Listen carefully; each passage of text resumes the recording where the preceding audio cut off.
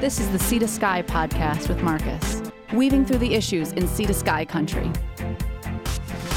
Welcome to another edition of the Sea to Sky podcast. My name is Marcus. I am joined with Susan Chappell today, or this evening. Thank you for joining us. A bit of a catch-up, I guess, of where you've been since the election. Well, thank you very much for having me back on, Marcus. I think the last time actually we did talk to you was during your campaign. That's right. During the campaign itself, and we had our interview. And now the election is over, and now you sort of seem to be the odd one out. I'm sorry. I've always just been the odd one on council, but now I'm the odd one out. I don't know how to put it. It's like I'm trying to put it as nicely as possible, but you didn't win. So that's a fact. That is a fact. So you seem very cheerful about it. And, oh yeah. So that election though, is there any reflections upon that? Or? Yeah, absolutely. I think running for election is a privilege. And the fact that everybody can run for election, I highly recommend it. It's a wonderful way to get to know your community. I've always maintained that elections are, this one, although this one was a little bit different, I found it a little bit more cruel and unusual with the impact of social media and attacking. Mm-hmm. This time was a little bit more abrupt than the last election, but I love being forced into speech writing and public speaking and being able to speak about what you're passionate about and resolving community issues. And yeah, there were some great people that ran for election, and we split the vote massively. So with the demographics. So it was really interesting. But you know that going in, as soon as everybody's declared, you can sort of figure out what's going to happen and you do your best. And I love this community. I love standing up for it, and I love being an advocate, and I'm not going to stop being an advocate. I know. I've seen you on Facebook. You're not stopping anytime soon. I just don't know if that's because you haven't sort of gotten over it yet. I don't know. I wouldn't say it's bitterness, but it was like, I'm still going to do my thing. Grr. Or is it because there is a true love for the community? I've been in this community for 20 years now doing that exact same thing. I came the first time I had trouble getting a business license because nothing was zoned commercial for professionals to work in. The very first time I realized that it had been an incredibly long time since the official community plan had been passed, and that my business was prohibited from running in this community, I had to advocate for myself or I'd have no job. Mm-hmm. So it was not only advocating for myself, but all the other small business owners. And I still feel strongly about public input into the budget and ensuring that we're protecting our small businesses. So I am going to be speaking about that. And I having been in there for 7 years, I do know the budget, and running for mayor, I learned more about our budget. So how do you advocate though? Do you join up with a group like the BIA, or do you do your own thing? Like how do you plan to become an advocate and sort of get across your message, so to speak? I'm hoping that there's a lot of great people on city council right now, and there's a business owner, and there's people that ran on small businesses and advocating for small businesses. So I think I at least have to give them a chance. Mm-hmm. But the argument on Facebook the other day was in community grants and aid. And that is, I've always been passionate about ensuring that money and resources come from the right pot. And it was really interesting because the library used to be in grant and aid, and they had to come every single year, and they had a reoccurring grant and aid, and it was for a massive amount. But it makes you compete against people that have to stand up and write grants to obtain municipal tax funds for resources. And we've always put our healthcare resources in there. And when provincial funding isn't as robust as it should be, or doesn't come through, oftentimes we get healthcare groups that need resourcing, such as hospice this year. So that was my beef this year, is that hospice needs to be funded. It's a requirement of our community. We need a brick and mortar hospice, and that there's funds that should not be taken for other things in grant and aid that could be transferred to hospice. Right. Obviously. Well, it's a big issue. That's a no-brainer. You wouldn't pass on the idea of joining, like, say, a group like BIA, or has a louder voice, or do you feel that you can be a one-woman wrecking machine? Wrecking machine? No.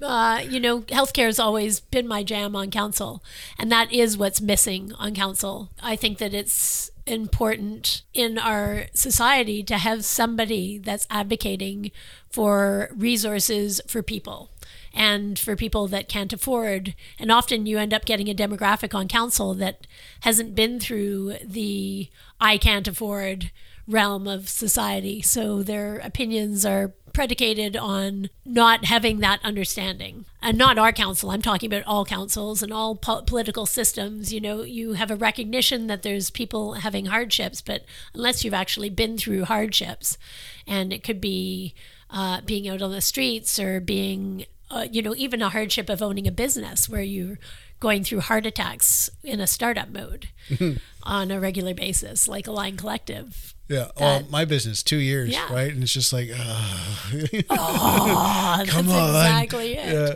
We're the little engine that could, but we're just starting that hill, right? So you sort of feel it.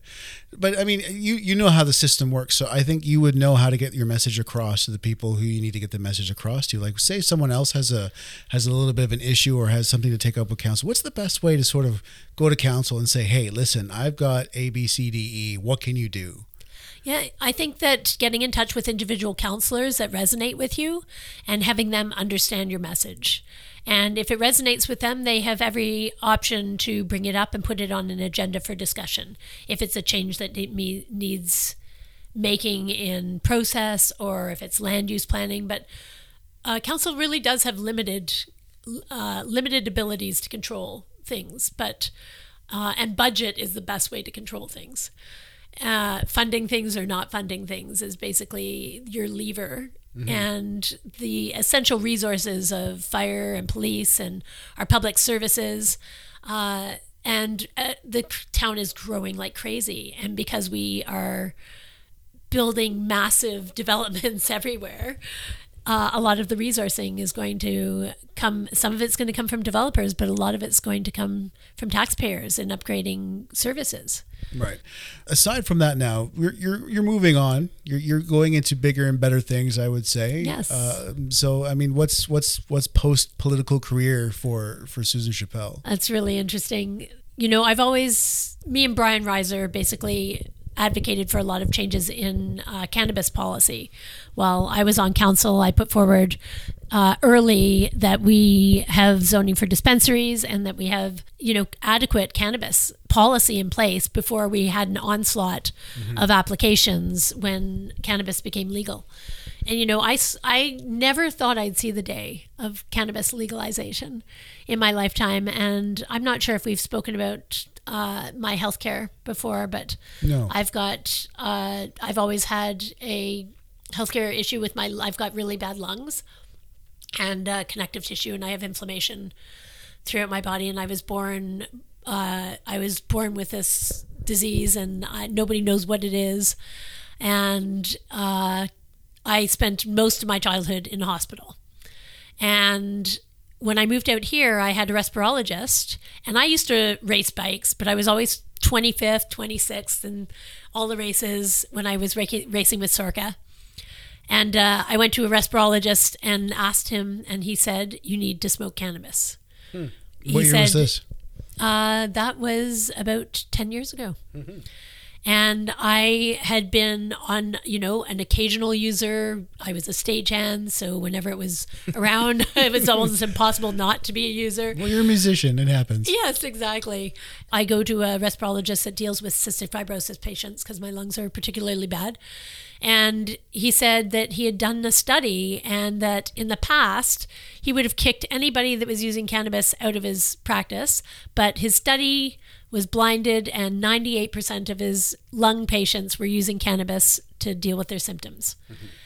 And so he said, you should try it. And so my husband said the same thing. You should try it. And I tried it before riding my bike one day, and it was the first time I could fully breathe and not have to take medication while I was riding. Wow. And I came third in the Gear Jammer, which for me was, with this massive disease that actually affects my ability to get air into my lungs, and my heart rate is really hard to stabilize, and it's prohibitive. I always had a time limit on my life. I was always told that I was going to pass away from the disease, and here's this substance that I'd been taking, and I knew it made me feel better, but now it was okay because my doctor was telling me it was okay to do. Right. It sort of takes off that stigma a little bit. Yeah, absolutely. It was, but still, being a politician, it's still stigmatized. There is politicians that we'd be going into the, still going into the corners and hiding under the staircases to smoke cannabis.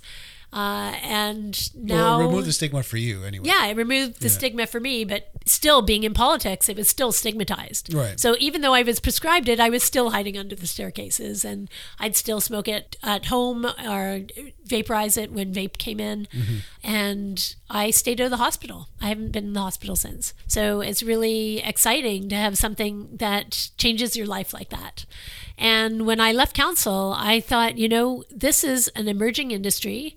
Everybody knew it was that everybody's talking about the amount of investment that's going into this industry. Yeah, because emerging is a bit of I think, an understatement. Yeah, I it's think more exploding. Yeah, exactly. It's the amount of money that's been thrown at this industry right now. We're talking like that one company in Nanaimo, Tilray, I think it is, that was worth more than American Airlines at one point. Yeah, that's right.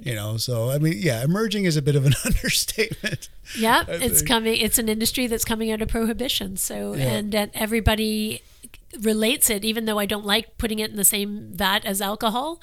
Everybody relates it to looking at alcohol and the emergence of that industry. Well, the government's looking at it that way too. And the government's when it comes to regulation, I think is because... And taxation. Yeah, because, I mean, it was one of those things, I always knock Trudeau on this a little bit. It was the fact is like, well, I reneged on the election reform, and then I reneged on 2 other promises, and now the marijuana, what do I do? Well, you know what? Let's just make it legal. Okay, provinces, you figure it out, and we'll take half the money. How does that work for you?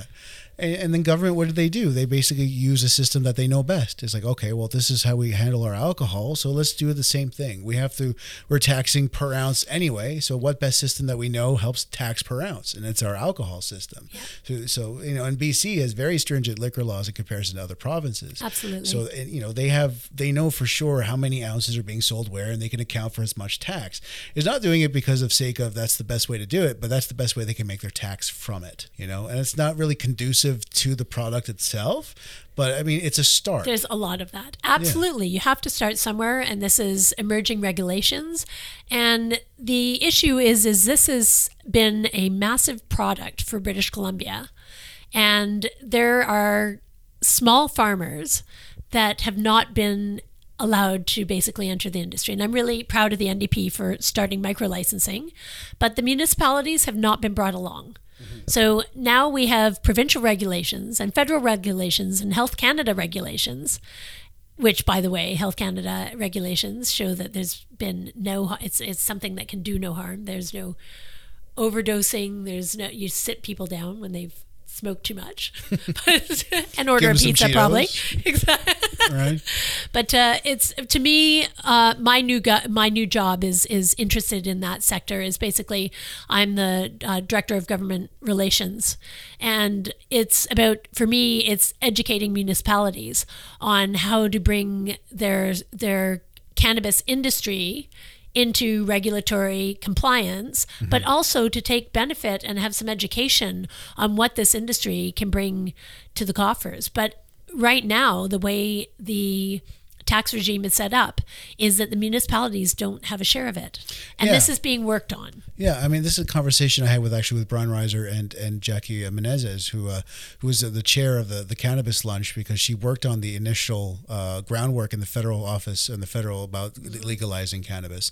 And that's the thing. And that's the thing I argued with them too about the municipality angle. Yeah. Is like, what municipality will want to do this? Because it seems like the benefit goes back to the provinces and it goes back to the federal government, but then the municipality is stuck with enforcement. They pay for the police. They pay for per RCMP. They have to pay for the extra policing. They have to do, the only way they'll saying policing, but policing isn't really. There's more policing with alcohol than there is with cannabis. But you know what I mean, though, because it's legal now. Well, yeah, exactly. but there's still like the worry. Of course, the big worry about under the influence, driving under the influence, and all those random checks now they're talking about.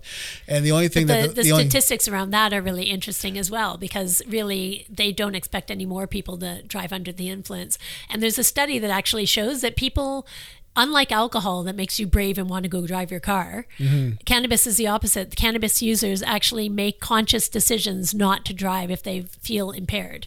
And that's actually been studied. But the only way the municipalities will make their money is by issuing business licenses. If they get a space, they get their $200 from a business license. So that's dispensaries, though. There's a difference between, all sorts of different market opportunities for municipalities. Well, that's what I'm saying. Like, so this is how the municipalities see it right now. It's like, I'm only going to get my business license money. How am I going to get any money out of this except I have all the headaches with it? So how do you turn that around for the municipalities?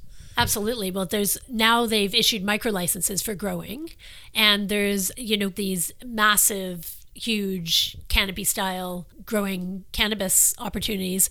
It's more small scale farmers, people that have been dealing with it in the illicit market for ages. They have all the knowledge, all the skills to bring a product to market, and we will get a share of taxes. I think that this is all just being worked out. But it's also employment. And it's also how and where? How would they get their share of taxes? It's employment, and it's real estate taxes. They are people that go into buildings. And with the security and the ventilation, there's an entire industry set up that will help guide people through the process of getting their licensed producer, their LP. And for municipal governments, they have to regulate and standardize the regulations across municipalities, because right now, none of these small farmers that have been bringing the product to market are able to enter the market.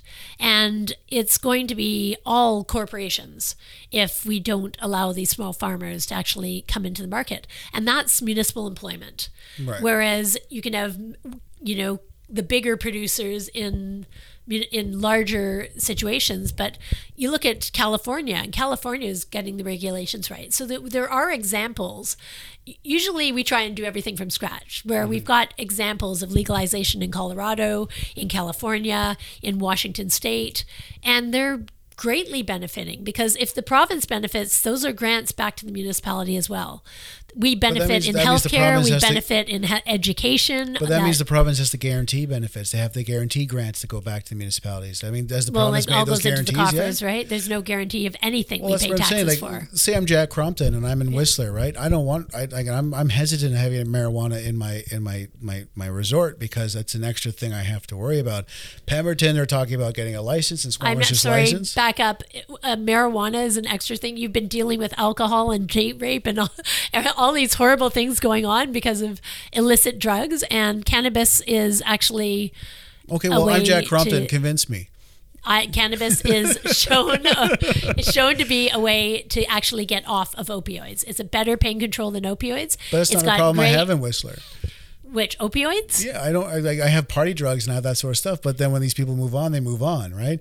And the fact that my resources are already spent on cracking down on the opioids because I have other issues, like it's one of those things. Sorry, I'm not sure how that relates to opening up access to a legal product. It's one of those things. Like if I'm going to change things around and have this product, right? I mean, you have to show me where's the money. And right now, I don't think anyone can tell me where the money is. I totally agree with that. There's a lot of problems with the regulations, with municipalities actually gaining benefit. But one of the most exciting things for me about cannabis is the amount of science that's being done right now. And, except for my fear that there will be no more basic science because cannabis is funding so much science right now. There's neuroscientists that are interested in studying its effects. And, everybody knows that there are positive effects to some of the terpenes and some of the components of cannabis.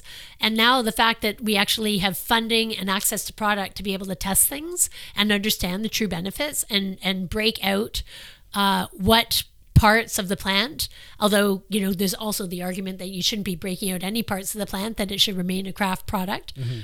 But all of those things are possible in Canada. And I think I'm really proud of the country for being able to move forward with both recreation and medicinal at the same time. And now, there's a funded there's a funded position at UBC that Canopy's supplying the resources for in order to study the benefits of cannabis, or the not so great benefits of cannabis. So you would basically your pitch to the municipalities to say this has actually a profound effect on the health of people, and not necessarily don't look at it as the recreational aspect, but as the medicinal aspect to help your constituents, is what you're saying. Absolutely. It's access to medicine. It's access, there's so many senior citizens now you look at the demographics of people that are now smoking cannabis, and the women that are entering the industry and starting their own companies and having this massive opportunity to actually engage in high-paying economy jobs. And that's what cannabis is. It's a market that is going to be massive in Canada. BC does it the best. Pretty much globally. Our product is recognized globally. Oh, the product, but not how we manage, though. Like the regulation all of it. behind We're it? getting everything is coming. There's a lot of different economic benefits, software, management systems, how we grow.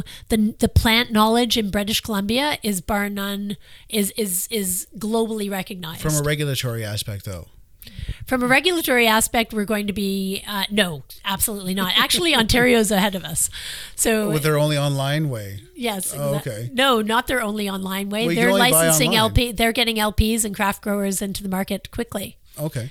And they've got a lot, and also First Nations partnerships. Like First Nations in Ontario, I was just at a conference, and I met a guy that owns a dispensary on First Nations land. He's a young leader in his community, and they were saying they had 40 dispensaries in their small community, and that brought in so much money that when people came to their reserve, they were so excited to see amazing infrastructure that was everything was paid for, and they could afford healthcare, and they could afford to take care of their people. I was just reading in the Cannabis Post. I mean, the Financial Post. The Financial Post has something called the Cannabis Post now, and I was just reading about that, actually, about First Nations and the Globe and Mail. Well, yeah. Well, there was a particular Sun, article about the First Nations about cannabis. growing cannabis, Yep. and the fact that they might actually, for them, it actually might end up going to the Supreme Court whether they have the right to do whatever they want in terms of dispensary on their own land or not, because it's federally regulated. Yeah. But there are benefits to having it. I'm arguing with you as a devil's advocate in terms of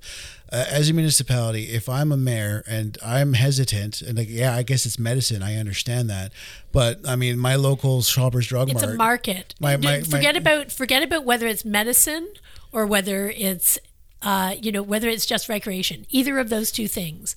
This product is going to be globally marketed, and you can have people that are involved in the economy of this, or you can say, I don't want it in my economy. Well, I have to make it work for my economy, and that's what your new job is to come to municipalities and say, exactly. basically say, how does this work for my economy? Yes. Right?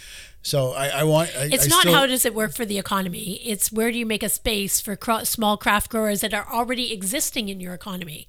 Do you tell all of them to shut down, or do you make room and zoning for them? Okay. So it's not about, this is going to be prohibitive or not so prohibitive. This is already going on in your economy. Okay. This is probably a good hunk of your economy, and if you're small town BC. In Nelson, it's 70% of your economy. It's the majority of your jobs. You have nice restaurants in Nelson because of the cannabis economy. And I walked around Nelson the other day, and I was blown away at the amount of upscale things, and maybe we don't want to be that, but just the money, people being able to afford to, and reasonable everything, and nice everything, and great infrastructure, and great transit, and a lot of it paid for by the cannabis economy. So do you want to have your entire small growers that have been living in your town, a part of your community, and contributing to the cannabis economy and contributing their skills, their resources, their knowledge to our BC economy, which is billions of dollars? Or do you want to shut down that economy and send your growers elsewhere? Because they will set up in other places that have less prohibitive economies. So other municipalities are going to be passing micro-license bylaws and being welcoming to the growers and then maintaining that economy.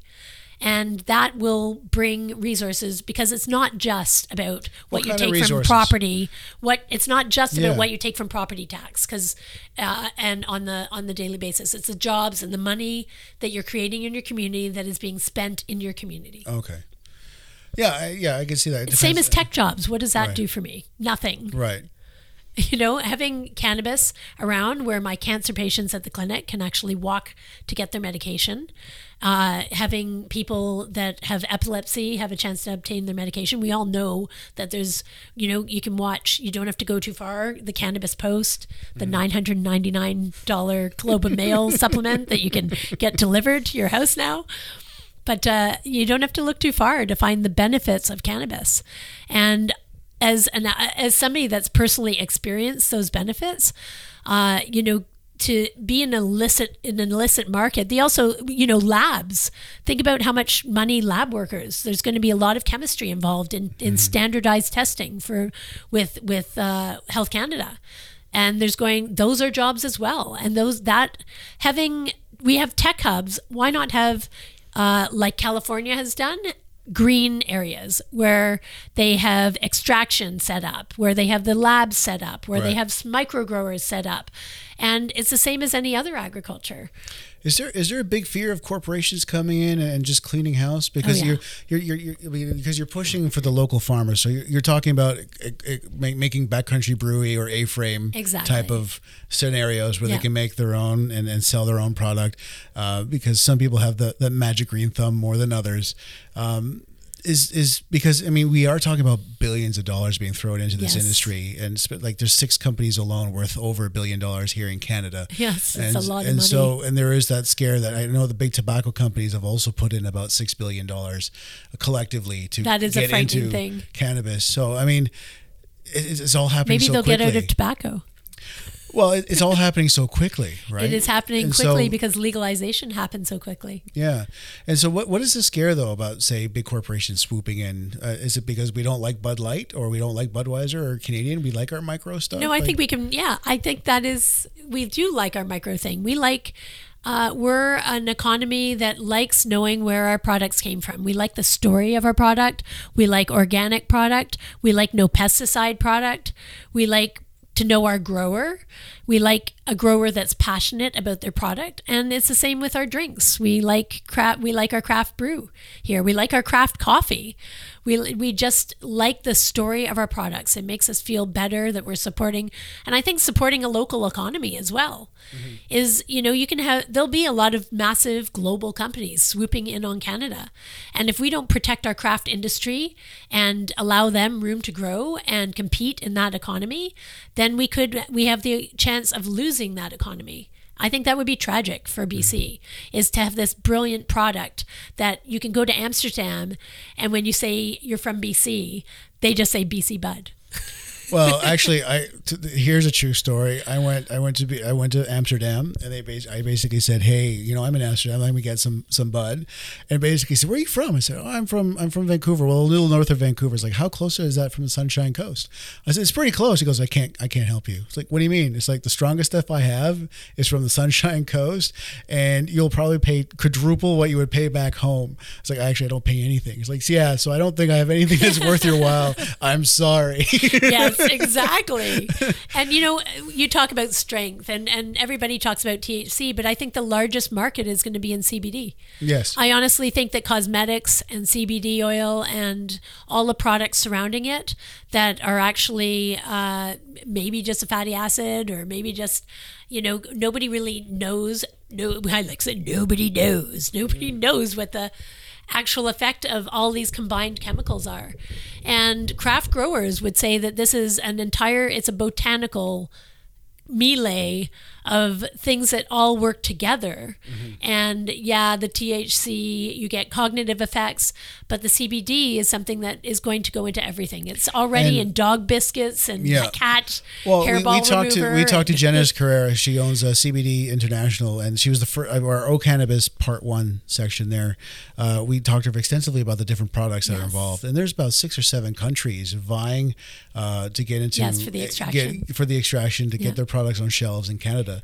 And basically her job now is to find shelf space in drugstores across the country. I'm sure she could be rolling in money very soon. And so, it is a big miracle thing. And it may not be. But that's what I'm saying. With all the science I that's asked going her flat on, out, like, is this like overblown? Is this like that, there's always a new craze. There's always a new fad. Is CBD like more of a fad? And she's a fervent believer that it's the real thing. This is the miracle thing. Well, I know from my lung disease that it has, there's nothing that says it works than being intubated and in the hospital and told you're going to die, and then taking a product that helps you stay out of the hospital forever and race bikes. Going from that to that. You're a believer. I am a believer. Yeah. I'm a believer. I'm an advocate. The people in my company are amazingly passionate about bringing craft products to market and maintaining the wholeness of the plant and ensuring that small growers can actually maintain a place in the economy. And, 20 years here, all the craft growers I know, there are a lot of craft growers. There's a lot of people making money off that industry. And they're growers. They're not, how do I get my business license? How do I get my LP going? What are the steps I have to go through? And every step is really expensive. And so, you're saying they're trying to get on these micro growing licenses. There's only 5 in the province, you said. There's only 5. That's right. And so is that not fast enough, or is that? It's not fast enough. Yeah. It's not, because the process is still pretty prohibitive. And there was an amazing article by Laura Kane the other day, and it actually made the front page of the Post. She basically spoke exactly and directly to the point of municipalities being the blockage.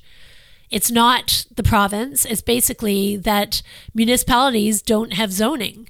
So in Nelson, a lot of the growers are in residential too. And that's not zoned for micro licenses, but they're working through the process. So they're going to be bringing on a lot of the craft licenses.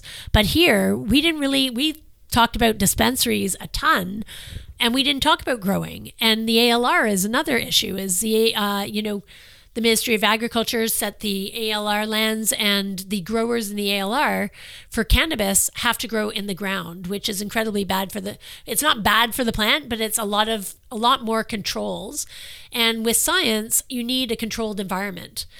So it's if you're making medicine, which I think should be a use is growing medical marijuana on ALR land should be a no-brainer. But you shouldn't grow it in soil where the chances of mold and uncontrolled bugs and things that you have very little effect over in the natural environment. Whereas if you have it in a greenhouse, and they're very small greenhouses, this isn't covering your entire ALR land with greenhouses.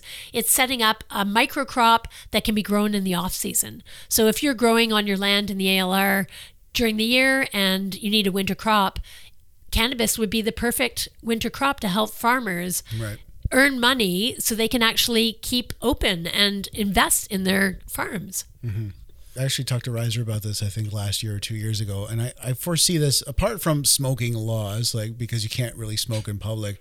I was thinking of myself, of these craft growers, actually, like, you know how we have wine tours in the Okanagan?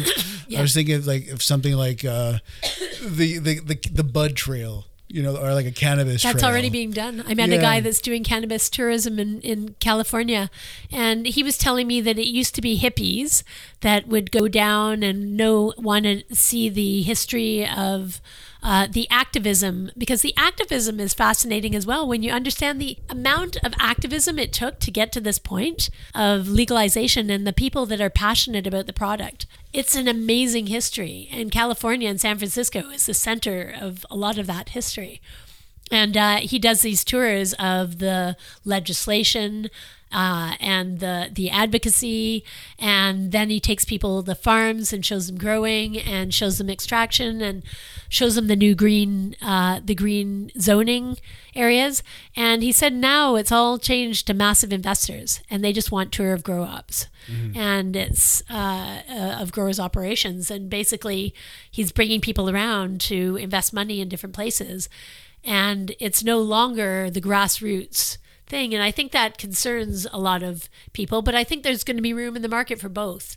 There's going to be the people that want to extract the exact terpene profile to do one specific thing and make it a pharmaceutical. And there's going to be the people that want it to be a botanical craft plant that is going to be in cosmetics and in bath salts and in lip balms and doggy treats. And doggy treats, exactly. If you look at, say, the beer market, right? Like we've had our brands forever, our Canadians and our Millers and all that sort of stuff. And then craft breweries started, when I was in Ontario, it started there with a few smaller ones. But then anytime it got into a certain level, the big boys used to buy them up. Now, though, we're at a point where with craft breweries where you have your standalones like the Backcountry, and you have your A-Frames, and you have all these other like the Coast Mountain and Whistler, and they're going to, and if you came to them and say we're going to buy your stuff, they're like, no, we're doing our thing because we're doing it because we love it, and it's starting a passion project. It's a passion project, and it's starting a tourism sort of type of where people drive up the corridor, they'll stop at A-Frame to taste their stuff, and they'll go to Backcountry and taste their stuff, especially since Backcountry is being recognized across the province. Yes, and then they'll go to Coast Mountain and they'll taste all these craft breweries and all this different things. So, and now cider. And cider's coming up there as well. And coffee. So we I'm have great thinking, craft coffee. So is marijuana or cannabis far behind, or is that something that can be developed on? I don't think people realize how close it is. And all we need is the zoning. We have zoning for craft beer, but we don't have zoning for craft cannabis. That is a big miss in the economy, because you can be darn sure that there's going to be cannabis tourism as well. And Squamish is set up perfectly for that. We aren't an industry town anymore, and we are a craft town. We're people that like riding bikes. Cannabis is a big part of our culture here. And craft beer is a big part of our culture, and craft spirits is a big part of our culture. We have great craft spirits. We're going to have to change our smoking laws then. I don't know if we need to change our smoking laws, because we have vaping. Vaping is not smoking, and it's not burning substances. And that's, there's a lot of different ways you can ingest cannabis. And they're coming up very soon. They're looking at legislation for edibles as well. And also, the largest growing market is women in this economy, women users of cannabis. And I would say that parenting and cannabis are two things that go together as well. But it's for moms that I've spoken to and over the years of being involved in mom groups, the citizen science that goes on with the CBD oil, because of, just wanting, it's now proven. So I was just remembering that there is, CBD oil is apparently a great antidepressant and works as well as some of the... Seems like it cures everything. It does. It's good for everything. You can take it sublingually, you can take it transdermally, you can put it on... Yeah, it's good for everything. Well, let's see, like at one point I'm going to try some CBD oil. If my knee pain goes away, my shoulder, my neck, and my head pain that I've been living with for the last 20 years goes away, then I'll believe it. Yeah, it's a tough... Yeah, arthritic pain. Well, it's not arthritis. It's just I've been very abusive with my system. There you go. For many years. Hard using pain. Yeah, exactly. So, I mean, but now it cures depression, it cures this. So this is what I'm saying. That I think this is where people are like, come on now, how miracle is this, right? But, yeah, well, you look at, most things come from botanicals. Chemotherapy comes from botanicals. It's the yew tree that was tapped for chemotherapy, which is amazing. You think of all the things, and, antibiotics coming from mold, and just amazing, all the things that we can learn from botany, and that the science of it is immense and massive. And it's looking, the amount of cancer. I listened to a cancer researcher today, the work that he's doing to separate the terpenes and to separate the profile of all the botanicals in cannabis, and then combining them to see what effect it has on tumors with great results. And, I do I worry about the snake oil science. But you can't ignore the results that are coming out. So for government's sake now, for the terms of regulation, what's step number one that we should be doing properly? Ensuring that your small growers have municipal licenses, and that will take ensuring that they have places to grow. Making sure that if it's whatever municipalities decide, whether it be they want it to be an industrial use, and we allow it in our industrial park, but we've put weird meter boundaries around things that aren't realistic. Those things are coming down. Brian Reiser managed to break down that boundary by having his dispensary close to a school. But in the business park, the zoning needs to change in the business park to allow craft dispensaries. And then step two after that, once you've reached that goal? Allowing the licensing of your growers and your dispensaries.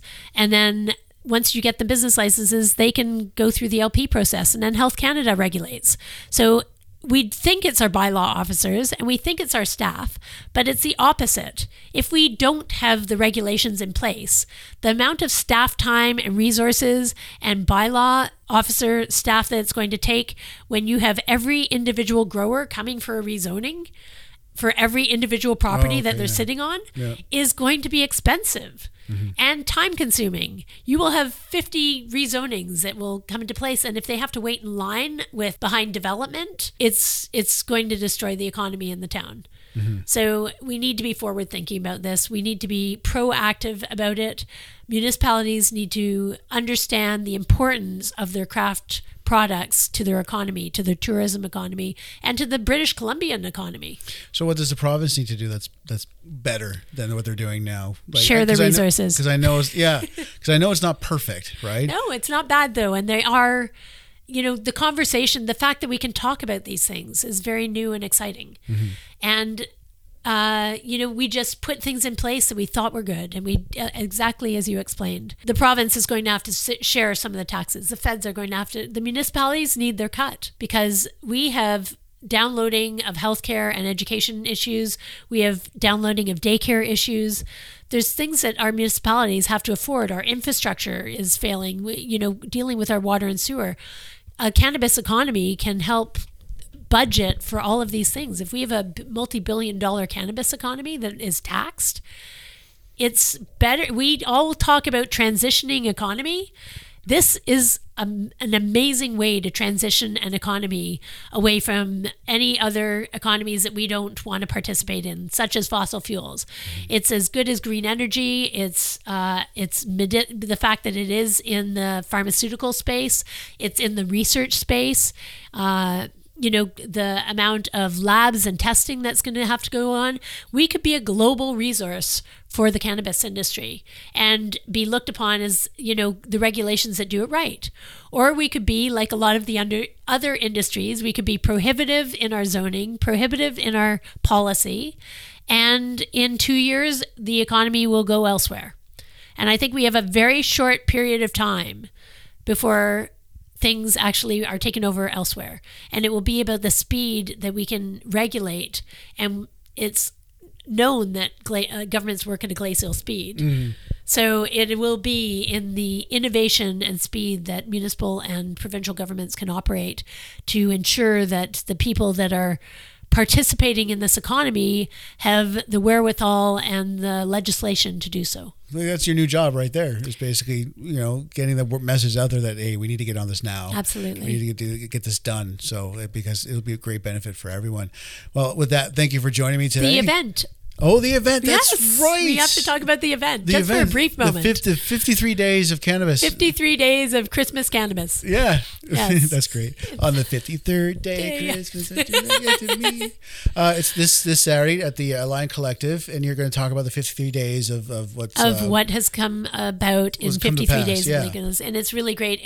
Dr. Aaron Shapiro is a brilliant forensic toxicologist, and he'll be speaking about driving regulations and cannabis in your body, basically, what the toxic effects of cannabis could be, and looking to the future. And Bron Hogan from BC Craft Supply is going to speak about exactly what we were speaking about today, is the small farming culture. He's been a grower since he was 13, and he's experienced the illicit culture, now coming into legalization, and our own Brian Reiser speaking about his experience. And he's amazing because he's gone through the healthcare, the dispensary. We've had him on a podcast, yes, and exactly. he's always entertaining. If you have a chance, listen to the podcast that Marcus put out on with Brian Reiser and Jackie Menez. They're two fabulous advocates. He's quite a personality. I've known that man for years, actually. Yes. I've known him for almost 18 years now. Being on council with him was a riot too. I'm sure it was. Yeah. Because he's that type of personality. Yeah, but it's you can find the event online at Align Collective, and it's 53 days of cannabis legalization. And I will be presenting on the economy of cannabis. So I will be presenting in fact form, the benefits to the BC economy, the benefits to the municipal economy, and where we have to go from here. Perfect. Well, again, thank you for joining me on the podcast today, Susan. And hopefully, when you're in town and not advocating to municipalities across the province, we can get a catch up of what you've been doing. I really appreciate having this conversation with you always, Marcus. Thank you so much. Thank you.